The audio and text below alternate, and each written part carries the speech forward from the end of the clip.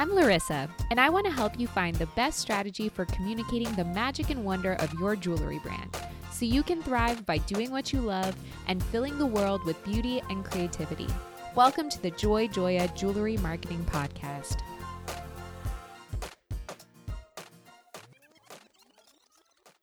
Hi, I'm your host, Larissa Worstiak. On this podcast, I explore topics in digital marketing for jewelry designers and retailers, including branding, content, email, events, social media, and more. This is episode 42, and today I'll be sharing an interview I did with Brenna Pakes, who's the creative force behind Jewelry Navigator, a podcast and website that guides shoppers to unique jewelry selections created by independent designers. A GIA graduate gemologist with an undergraduate degree in geology, Brenna has enjoyed nearly 20 years of retail jewelry experience as a gemologist and jewelry consultant. Through the Jewelry Navigator website and podcast, she promotes brand awareness for designers who create beyond commercial trends and whose designs resonate with shoppers looking to celebrate what makes them unique.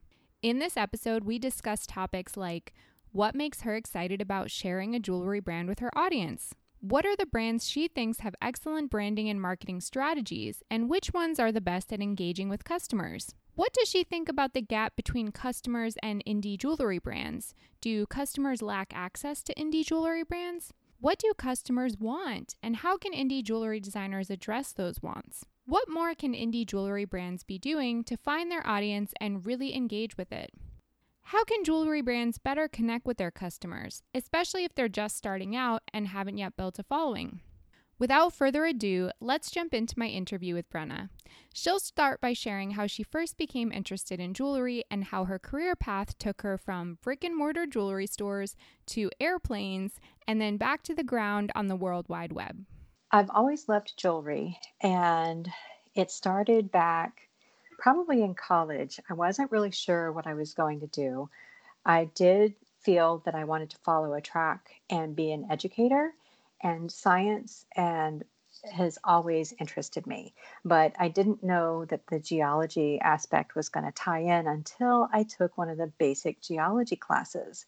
And I fell in love with it. The whole rock cycle made sense. And to know that all of these minerals and things form on the earth to become mountains, and then eventually they disappear and they come back in other forms. It just fascinated me. So I chose to get a degree in geology. And at the time of graduation, the big jobs were still some involved with oil companies, but the big thing was water contamination and hydrology. And I knew I didn't want to be mucking around in any kind of wastewater or doing anything like that. So I kind of regrouped and chose not to go in the direction of education. I was done, wanted to get out of school and be done with it, and looked into gemology and found that GIA offered a full course with a diploma, and that's what I decided to do. So I went out to California and did the courses in residency and graduated with my graduate gemology diploma and went to work for a small store in Florida where I was originally from. Unfortunately, they closed fairly soon after I began working, even before the Christmas season, and I found myself with a car payment and bills and responsibilities that I needed to take care of, and I needed a job fast. My father was an aviator by career and also military. And at the time, he learned that one of the major airlines was hiring. So I thought, that's perfect. I'm familiar with air travel, and interviewed and got hired. So I took kind of a career diversion and flew for about a decade. And that was fun and great. And in between then, I met my husband. We started a family.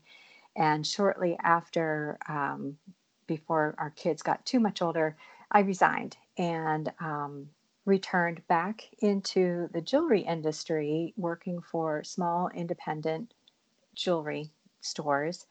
And that was wonderful.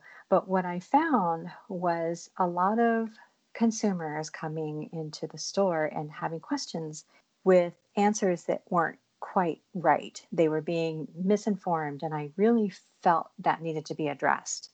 So I started Jewelry Navigator as a means to educate shoppers, to guide them to make accurate and well-informed purchase decisions. Mhm. Not only based on knowing what I know about diamonds and gemstones and guiding them in making good choices for jewelry that's going to hold up, but also understanding the quality and construction that goes into a piece of jewelry that's going to last. I really felt like that was I wasn't being represented very well. And it was something that I felt that needed to be kind of exposed and shared. So that's how I started Jewelry Navigator. I also have a passion for the unique and the unusual. And at the same time, people and shoppers started to want to show more of their individuality, their personalities, what makes them unique, what's important to them.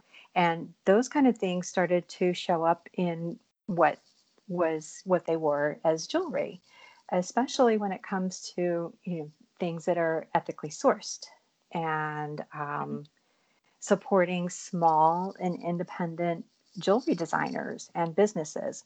So that's kind of the track that I started to go in, because the unique jewelry is typically made by these small and independent jewelry designers. They design outside of the typical commercial box, and that's really where my passion has started to take me, is really getting behind these small independent jewelry designers who are within their first to third year of being established, and helping them find their way, and also introducing them to my audience who is interested in wearing jewelry that makes them stand out and represents what makes them unique.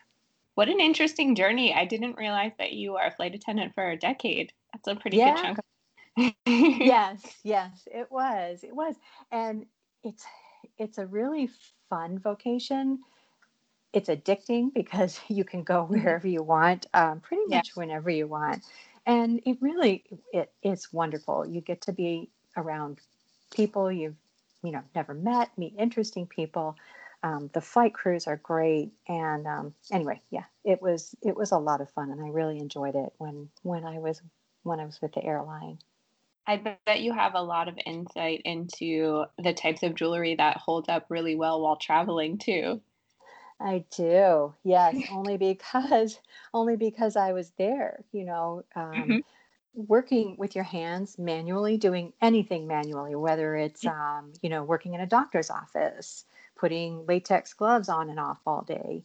As a flight attendant, you're constantly moving in the galley, pulling drinks, drawers of drinks and ice in and out, so your hands get a lot of not abuse, but it exposes your jewelry to a lot of wear and tear. So yeah, that's another aspect of jewelry I really like to make people aware of, so that once again they choose designs that are going to be wearable and that are going to last, and they're not going to be sad if it breaks because it wasn't conducive to their activity level. So, what's your goal with Jewelry Navigator, and what do you like most about running the website? I would say my goal is to find easier ways to help designers find their ideal clients and customers. At the same time, help these customers who are looking for really unique and unusual jewelry find them. So, kind of a connector between the two groups of people. And in any way that I can, support the designers that I'm featuring on the podcast and on the website. So yeah, that's basically my goal. There's so many changes going on with social media. It seems to be kind of the buzzword, and it's almost like the sky is falling. we, Mhm. we Yeah. we've gotten so dependent on social media carrying a lot of the load of getting our our brand and our products out in front of people. Now things are changing. So I feel like the little guys need a little bit more help.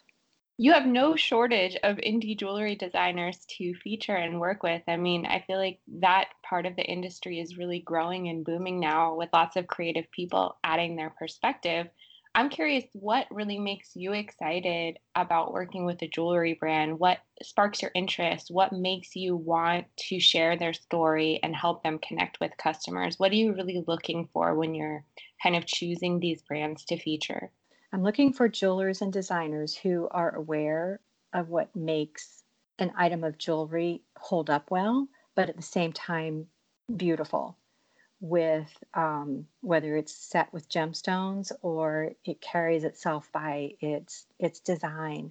And I'm really passionate about sharing gemstones, especially unique and unusual gemstones that people may not be aware of. Because in the big commercial stores, someone in the suburbs might walk into their jewelry store and never know that tourmaline exists or that garnet comes in other colors besides red. So I really get lit up when I see designers taking advantage of that and expressing their design aesthetic through unique means of either colored gemstones or bringing a design together. So what catches my attention are designers who are doing something different. I can't imagine a world where I didn't know what tourmaline is. So I think you're doing some wonderful work because I love tourmaline. How much would you say that your own personal style preferences play a role in the brands that you're attracted to versus how much you know about consumers and what they're looking for? Is there a balance between the two, or does sometimes one outweigh the other? I think we're all drawn to what catches our eye and what we feel is pleasing.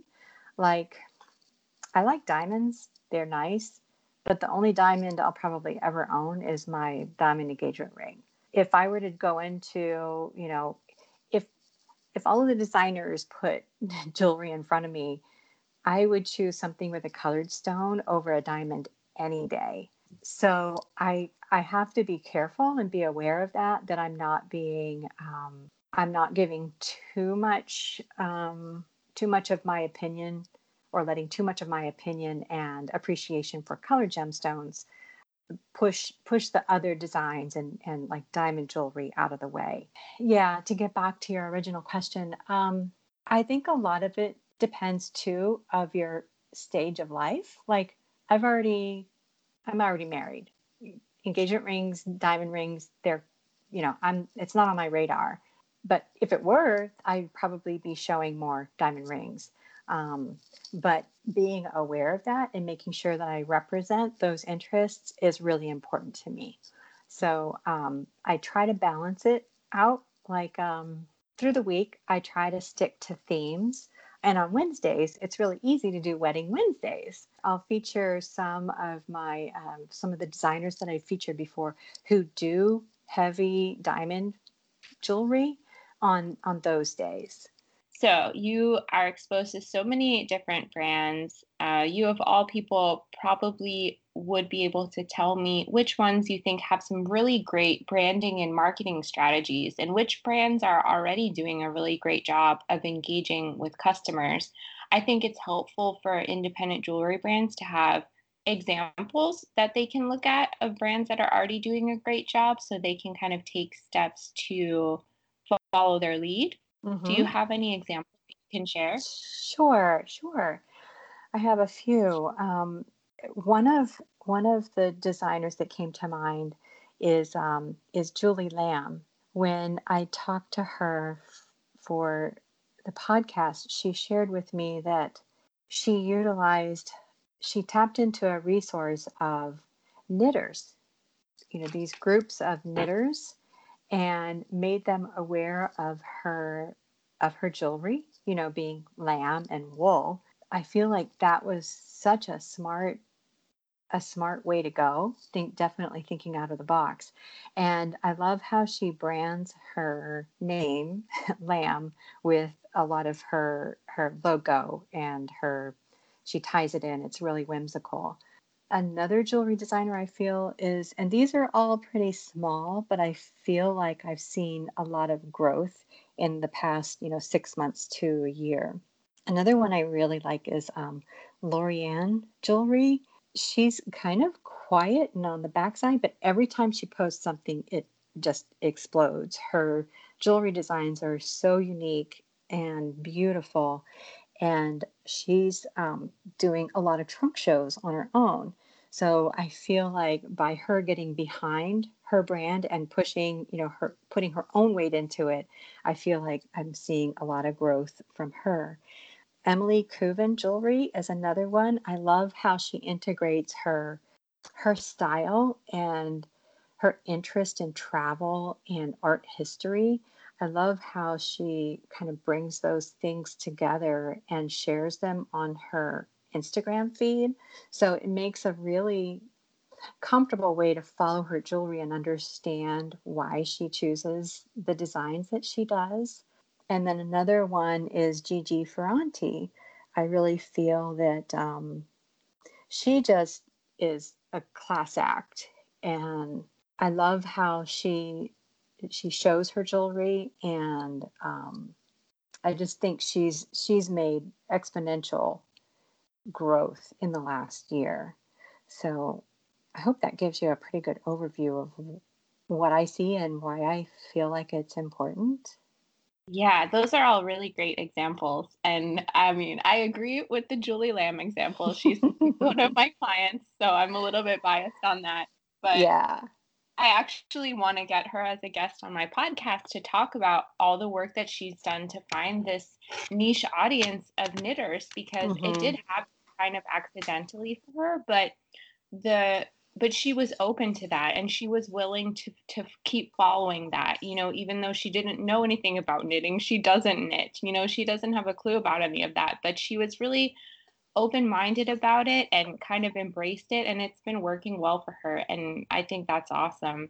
And I'm not so familiar. What was the second one that you said? Lorianne Jewelry. Let me make sure Oh that's yeah, I'm so her name. familiar with her.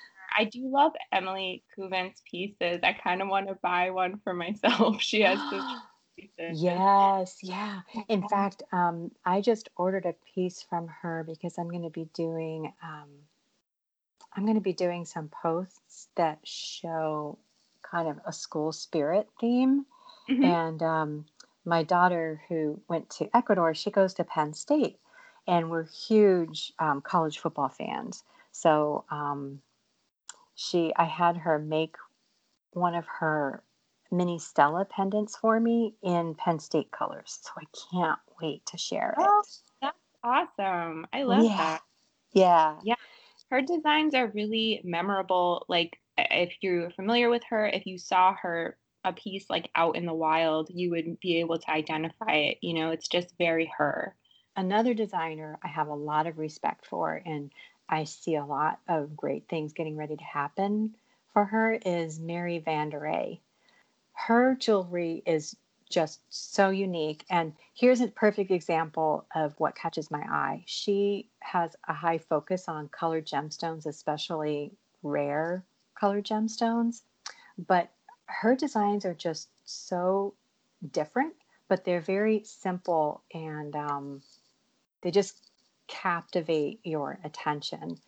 And she's out doing trade shows on her own. They're more the gem, mineral, and jewelry shows. So she's actually putting herself in front of the consumer, just going directly to the consumer.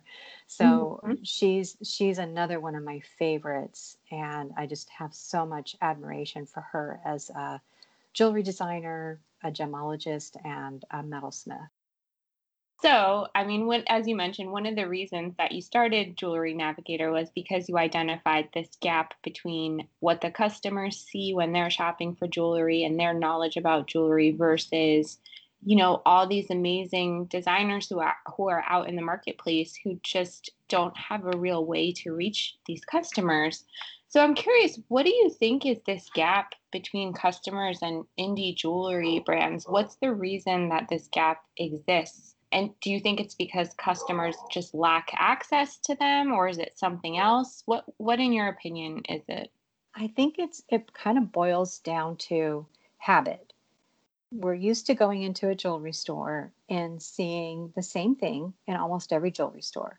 Diamond engagement rings, diamond fashion jewelry, diamond pendants, ruby, emerald, sapphire stuff. So we've trained consumers to shop like that, and that those are the only selections available. But now there's a sector of consumer who's, gotten wise to that, and they seek out something different that will stand out and, help them express what makes them unique. So I'm not really sure how to close that gap between the retail stores and the indie designers. I think it's just going to take time and education. And also, it's going to take a lot of work on the designer's part too, reaching out to retailers and getting creative with events and trunk shows and, just getting out there and, just like a politician, shaking hands and holding babies and, just getting out there and getting in front of the people. I think what's going to, those are the kind of actions that are going to be necessary to close that gap. Would you say that kind of the changing retail landscape, like moving away from brick and mortar to more e-commerce, presents more opportunities to indie designers, or are there also challenges involved with that?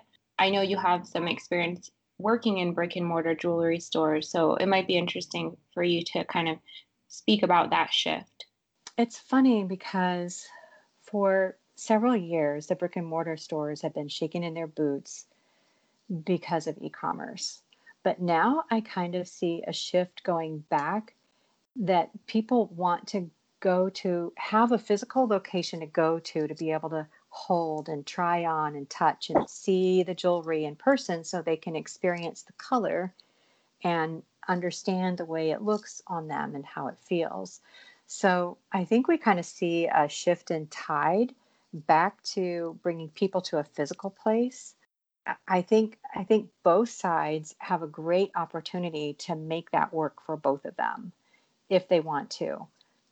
Yeah, that's a really good point. And I definitely agree in that sense. I think today there isn't as much of a divide between brick and mortar and e-commerce as some people think, and that the two can really work well together if retailers are kind of willing to explore that a little more. Exactly. Yeah, that's how I feel, and that's kind of how I see. But in my experience, brick and mortar retailers, they're very stubborn. They stick with what works because they have huge investments. They've got employees, they've got rent, they've got inventory that they need to pay for. I get it. It's important to stick with the things that work. But I feel that they need to be a little bit more open to, reaching out there and trying different things. Definitely. So what do you think today's customers want, and what can indie jewelry designers do to better address those wants to really serve the customers? It's hard to say what people want. I read that question and I thought, how do you answer that? How do any of us answer that? I mean, as marketers, we're all just flinging spaghetti on the wall, hoping it'll stick and not really knowing.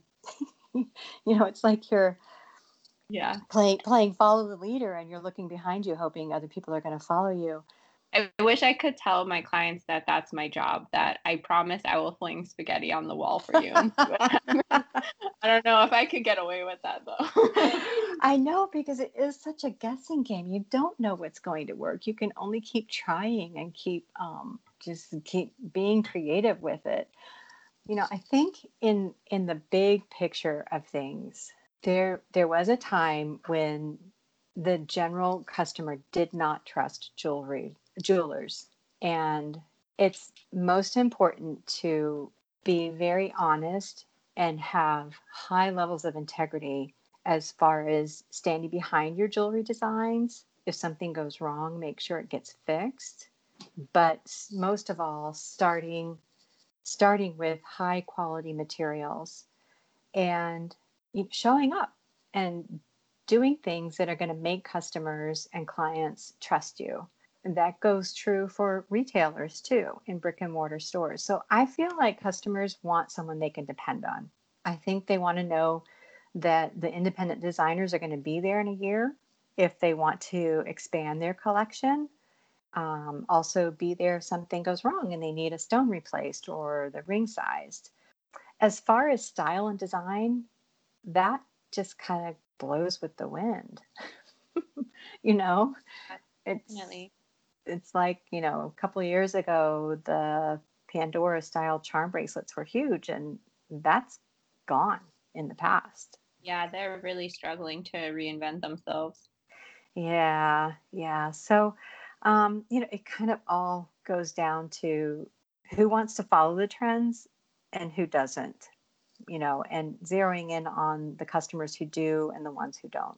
It almost sounds like some of what you're going toward is that customer service and customer experience can kind of be a form of marketing in itself because customers want to be treated well. And I think also in an e-commerce world, it can start to feel a little bit impersonal, and customers want to feel like they're a priority and like they can trust people and be able to reach out if something's wrong. And that can kind of be a form of marketing in itself if a brand really wants to make that part of its mission and values. Right. That's a really good point. And that is what it's come down to. I see and hear so many people purchasing jewelry online, and I'm not talking about jewelry from any of the designers that we're talking about. I'm talking about things that they're hoping are a good value because it's a low price, but then they're disappointed and shocked when it's not. Offering shoppers a different kind of shopping experience with brands and jewelry that they're going to stand behind. I definitely agree with that. What do you think that today's independent jewelry brands can do more of to, one, find their audience, find the right audience, and then once they do find that audience, how can they really engage with that audience? I feel that designers and brands, if they can really focus on what they do well and what their brand resonates with, then seek out those audiences and really connect with them and start locally, to grow globally. Start small, start in your cities, start in your towns, start holding trunk shows, and work with small groups within your community to kind of get the ball rolling. And I really feel that putting in the work to identify who their ideal market is, I think that's what's really going to start to help help jewelers and brands grow more. I know when we talked separately from this podcast, we were talking a lot about Instagram and how it's been tightening its hold on organic engagement, and how Mm-hmm. in the past that was really a way that, especially in indie brands in general, were able to find their audience and really start to discover who their customer is and how they could better communicate with them. But now that Instagram is really changing and it's harder to grow an organic following on it, I think a lot of brands are scrambling and panicking, to be honest. They're not sure how to really go about reaching those audience members anymore. And it's really difficult for a lot of brands out there. Do you have any thoughts on that, on how maybe they can better connect with customers while all this is happening, in spite of Instagram? Is Instagram kind of a lost cause, or are there things people can still do to make it work for them? I think we all got really dependent on Instagram carrying us through, and getting us in front of potential customers. And now that's on lockdown, so to say, I think it really just boils down to us getting down and doing the work, understanding who your ideal client and customer is, and just doing what it takes to get in front of them and doing the work ourselves, reverting back to things that work like email lists and customer service, getting in front of clients and just doing more of the work ourselves rather than depend on a virtual slideshow to show people our jewelry. I think it needs to get into the hands of people more than on the screens.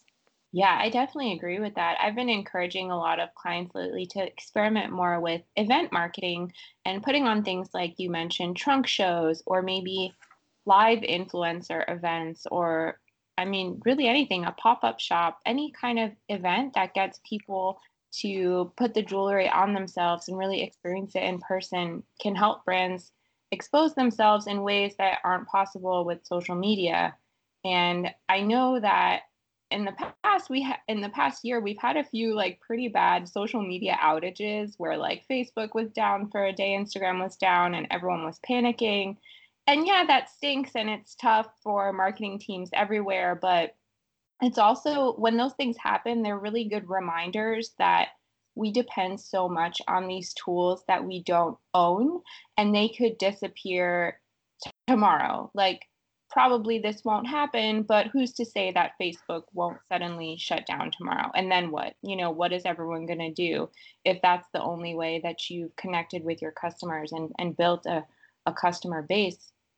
How are you going to reach those people if the platform disappears? So it's so important for people to keep thinking about other ways that they can connect that aren't necessarily owned by like other entities. I think that's going to be a really important path for all of us to start walking on, doing our own work and pulling our own weight.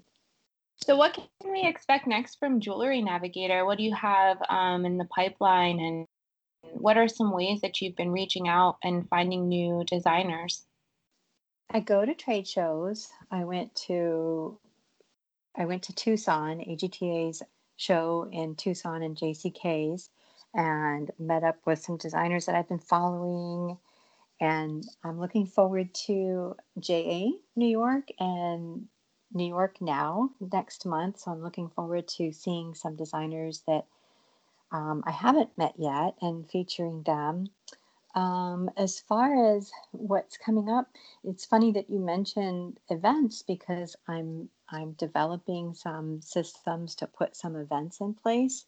I'll be doing an event for one of the designers that I represent. I'll be doing a couple of them for a charity function in the fall. So I'm doing more of what we were just talking about, getting in front of people and getting the jewelry in people's hands and just, helping designers be an extension of that process. Do you encourage designers to also get in touch with you, or are you doing most of the sleuthing on designers that you like? Is there a way that people can reach out to you? Sure. I always welcome designers to reach out to me. I'm happy to help in any way, and they can reach me at my direct email is brenna@jewelrynavigator.com. You can also find me on Instagram for as long as that's going to be standing. Yeah, it might be gone tomorrow. I don't know if we should keep talking about it. You could just cut that out because the powers that be. I always feel like I'm being spied on by Instagram. Yeah, I think a lot of people are starting to feel that way. Yeah, it's like, oh, I better not say anything bad about Instagram. They might shut me down, or what is that called? Go into shadow ban or whatever. Oh, yes. Mm-hmm. But they can find me at Jewelry Navigator on Instagram as well as on Facebook. But the best way to reach me is by email. Great. This has been such an excellent conversation. You had so many wonderful insights into how brands can better connect with their customers. And I really appreciate you taking the time to chat today. Thank you so much for the opportunity, Larissa. I'm so flattered that you reached out, and I really enjoyed visiting with you and learning more about you and what you do. But I really appreciate the opportunity. Thank you so much. It was such a pleasure to be able to talk to Brenna and pick her brain about what indie jewelry designers can do to better connect with their customers. Be sure to visit the Jewelry Navigator website, jewelrynavigator.com, and tune into the Jewelry Navigator podcast on Apple Podcasts, Spotify, Google Play Music, and Podbean. I look forward to sharing more interviews with you. Thanks for listening. Remember to subscribe so you never miss an episode. For more information about marketing services for your jewelry brand, visit joyjoya.com, where you can download our free ebook, Proven Conversion Strategies for E-commerce Jewelry Retailers.